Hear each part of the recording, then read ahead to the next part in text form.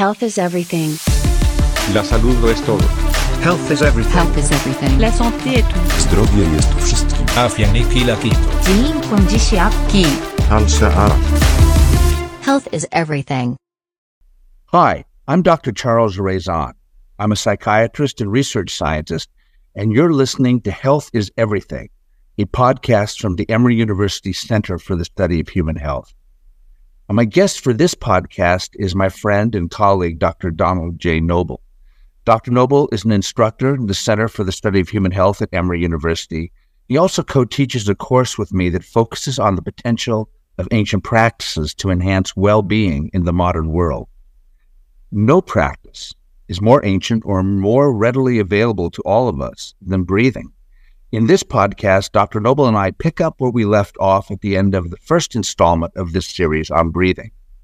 In this podcast, we explore breath holding and its role in advanced Tibetan Buddhist meditation practices before turning to a discussion of the psychedelic effects of very rapidly breathing, especially as exemplified by holotropic breathwork, a practice that reliably induces experiences akin to those occasioned by drugs such as LSD or psilocybin.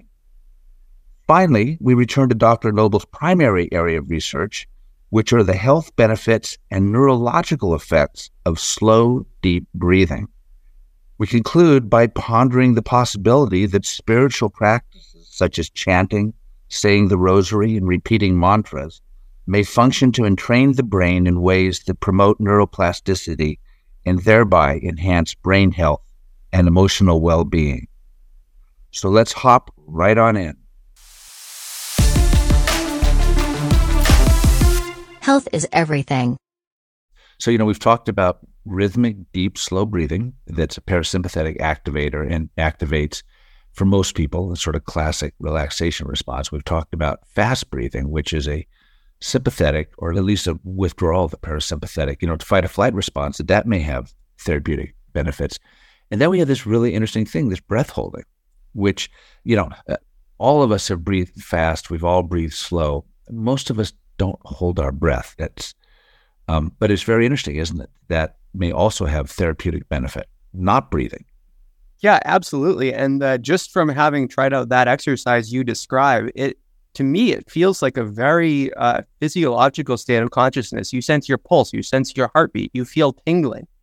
One other thing from a physiological perspective is that we actually have these stretch-sensitive receptors throughout our lungs and airways called slowly adapting pulmonary afferents. And the act of stretch, when you breathe, activates these receptors and they don't stop activating.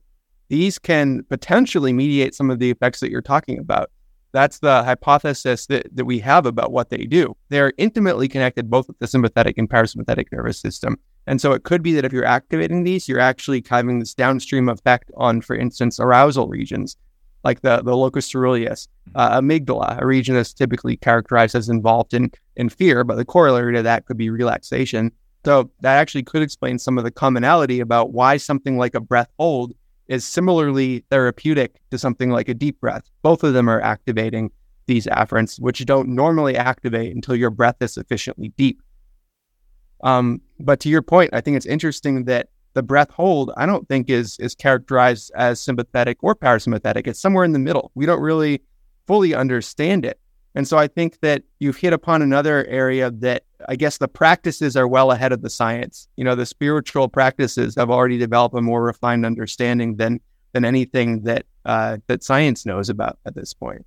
Yeah, it really is fascinating that through trial and error, people that really focused on this begin to recognize these subtle things. So like me in that flotation tank, I had a moment where I realized something, it's very true. Like these, when we think about something like Tummo, the real practitioners would practice that, 7 to 8 hours a day, 7 days a week, some of them for 20, 30 years. Like, yeah, one of the things that's so good about breathing is that it's always available to us.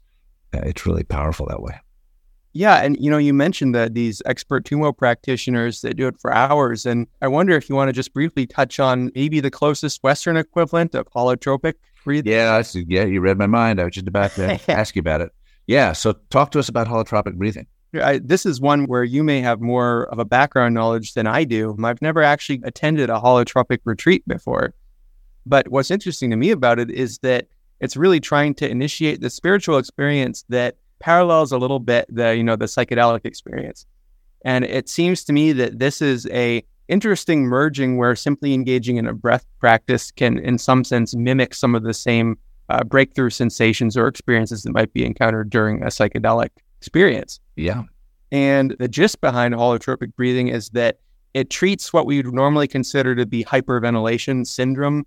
And it says, well, is this always something that is against our best interests? And their hypothesis is that it's not. So that if you breathe fast and you kind of inhale and then exhale forcefully, and you do this repeatedly, and you can mix and match with things like a soundtrack of music that gets progressively more spiritual. And then they do things like afterwards, you go and you mindfully draw. And so there's this whole integrated approach. It's supposed to really induce profound spiritual experiences. But really the foundation of that is the breath work. And it's different than the slow and deep breath work. This is similar to the Tummo breath work, where you're really, huffing and puffing in a good sense, supposedly. And so the idea being that you really come into touch with your unconscious, subconscious, transconscious, all these ideas that you're really going somewhere beyond to the surface level of rational thinking. Yeah. Oh, that's right. In the psychedelic world, it is the thing that's most often used to try to give people a psychedelic experience without a psychedelic. And I know a number of people who were very dismissive of holotropic breathing until they did it. And they were shocked. They felt that it was at least as powerful as taking something like LSD, which has, potent effects on your perception, your emotion.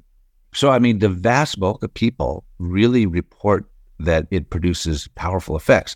It produces really altered mental states in people. And it really is a classic example of the power of breathing to do that. Yeah, I even wonder, I know that we've had this conversation in brief before, but given the fact that all of these different kind of patterns, formulae for breathing are unexplored, I wonder, if anything like that could be tailored to the psychedelic state, given the fact that set and setting is such an important component of the therapeutic experience. For instance, this question of if you have someone undergoing a emotional breakthrough experience during psychedelic exposure, does it help them to be in a restful, relaxed state? Probably it might. Or is someone really going to go out there and try holotropic breathing while they're in a psychedelic? Maybe that's the worst thing you could possibly do, but who knows? It's a good question, right? I also know that there's never been a study of whether or not, if you've had a psychedelic experience that was profound and sort of impacted how you think and feel about yourself and the world, if you were to then follow it up with sessions of holotropic breathwork, would it sort of bake in that sort of embodied emotional state? I don't think anybody's done that either. That is certainly, one of the key challenges and areas of interest in psychedelic research right now is, are there other ways of extending the benefit? I don't think anybody, to my knowledge, published anything on whether, breathing itself might be something that would either deepen the psychedelic experience while it's happening or, extend it afterwards. That's really interesting. Yeah, so one reason that could be leveraged is that we know that breathing has a really pronounced effect on our so-called default mode network. And so this is the network when we're ruminating, daydreaming, it's active. But there is this idea that potentially by breathing, are you able to put yourself in a state where you're more conducive to work with whatever the, emotions and thoughts encountered during the psychedelic experience would be? But it's just one possibility there is because you're playing with these techniques that are involved in really fundamental activities like thinking, or like performing a task. Maybe you could actually leverage that to kind of, I guess, wind down or build the insights that you've developed during that initial psychedelic encounter. Yeah, it's really interesting. And when you talk about default mode network, it's sort of what's going on when nothing's going on, right? The brain must be doing something. And what it does is it thinks about itself, right? It thinks about, you worry about the future, you think about the past. Psychedelics tend to take it offline a little bit. So talk about that with breathing. If one wanted to calm the default mode network, certain types of breathing, certain moment in the breathing cycle, what do we know about that?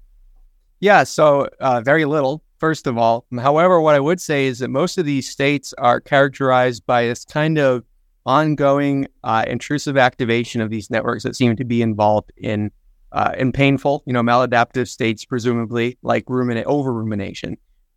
The idea behind breathing is that it tends to oscillate these regions. That means you're no longer stuck. So basically, if you can just slow and deepen your breathing, it can induce these oscillations in these networks such that they're not always active.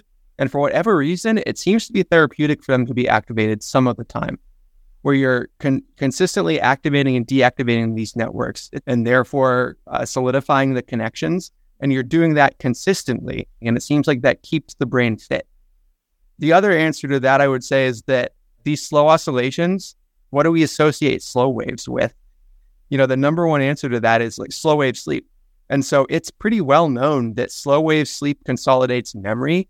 And so if you're mimicking that same state, not during sleep, but in a way that keeps you alert based on slightly different profiles of regions and connections activated, but still kind of activates those same brain oscillatory patterns that seem to be conducive to learning, maybe that's helping you learn new habits.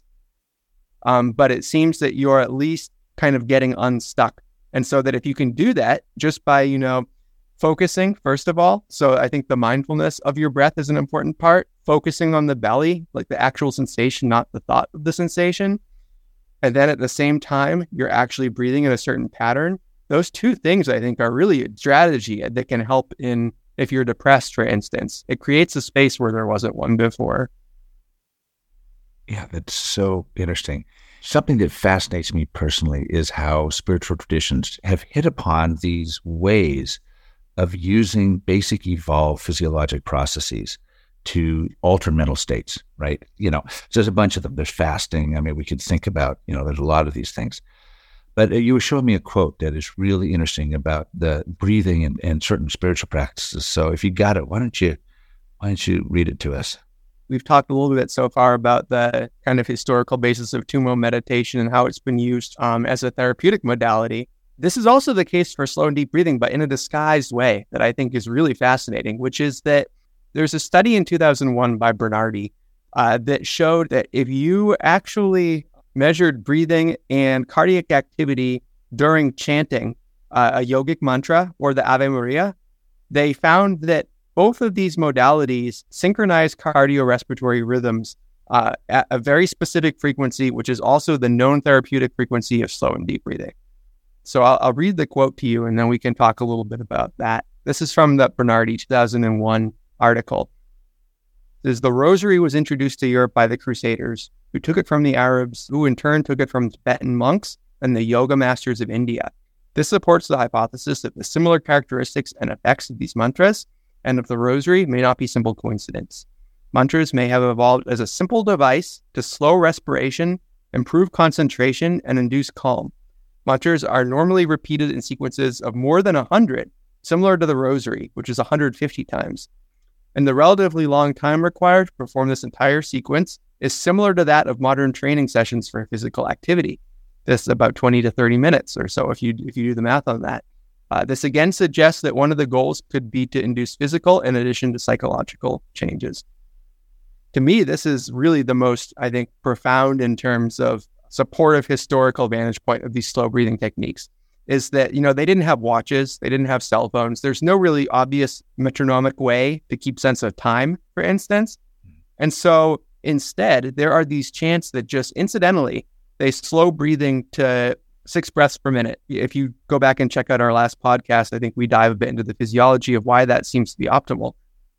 However, I think the point that these techniques, not only do they synchronize your breathing and your heartbeat to that frequency, but they also are repeated uncharacteristically in terms of these historical traditions a large number of times that amounts to about 20 or 30 minutes, which seems to be the amount of time that it helps to do something useful if you intentionally breathe slowly and deeply. Yeah, that's so fascinating, isn't it? Those of us that did meditation studies or did meditation, the thing was you're supposed to meditate 20 minutes a day, right? And that, when mindfulness got transitioned into the West, that kind of time frame was somehow retained. Do we know why it takes a while to get that benefit? That's a very good question. Not really. My guess is that there actually is some sort of lingering plastic effect there that occurs. There is some plasticity going on in these circuits that would be responsible for that. However, how that relates to the acute effect of 20 minutes, if you're not doing this for 8 weeks, that's a very good question. I would think that the fact that it takes some amount of time for kind of the noise in the background to filter is one reason, but that's still not really a clear scientific answer. Yeah, it's really interesting. Time for us to wind up, but I think one of the things strikes me, maybe because I'm a researcher, but man, it really speaks to how many interesting questions there are in this field. This whole thing of breathing, it's amazing how powerful it can be, and how many open questions there are that are probably of real therapeutic relevance. If I could do a study, I would want to go and do some of this work with non-industrial populations that mimic in some sense some of the actual kind of foundational physiology that maybe explains our evolution as human beings, and I see how they breathe. I would be interested in the question of how these individuals breathe when you're not spending your life with cell phones and chronic stressors. I think that the fact that we don't know that is a really kind of broad avenue for more research and more hypotheses as well. Don, thank you so much. I appreciate you talking to us, and I find this breathing stuff really inspirational. So I think it's so important. Yeah. Oh, thank you for having me. It's always a pleasure. If I could think about this all day long, I would. Yeah, you and me both, man. Health is everything.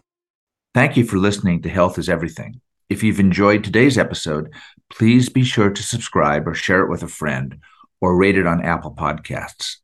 You can visit us at exploringhealth.org and follow the Emory University Center for the Study of Human Health at CSHH, or at Exploring Health, that's all one word, Exploring Health, on Twitter, Facebook, and Instagram.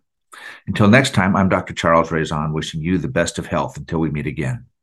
Health is everything. La salud lo es todo. Health is everything. Health is everything. La santé est tout. Zdrowie jest wszystkim. Afya ni kila kitu. Key. Key. Al-Sa'ara. Health is everything.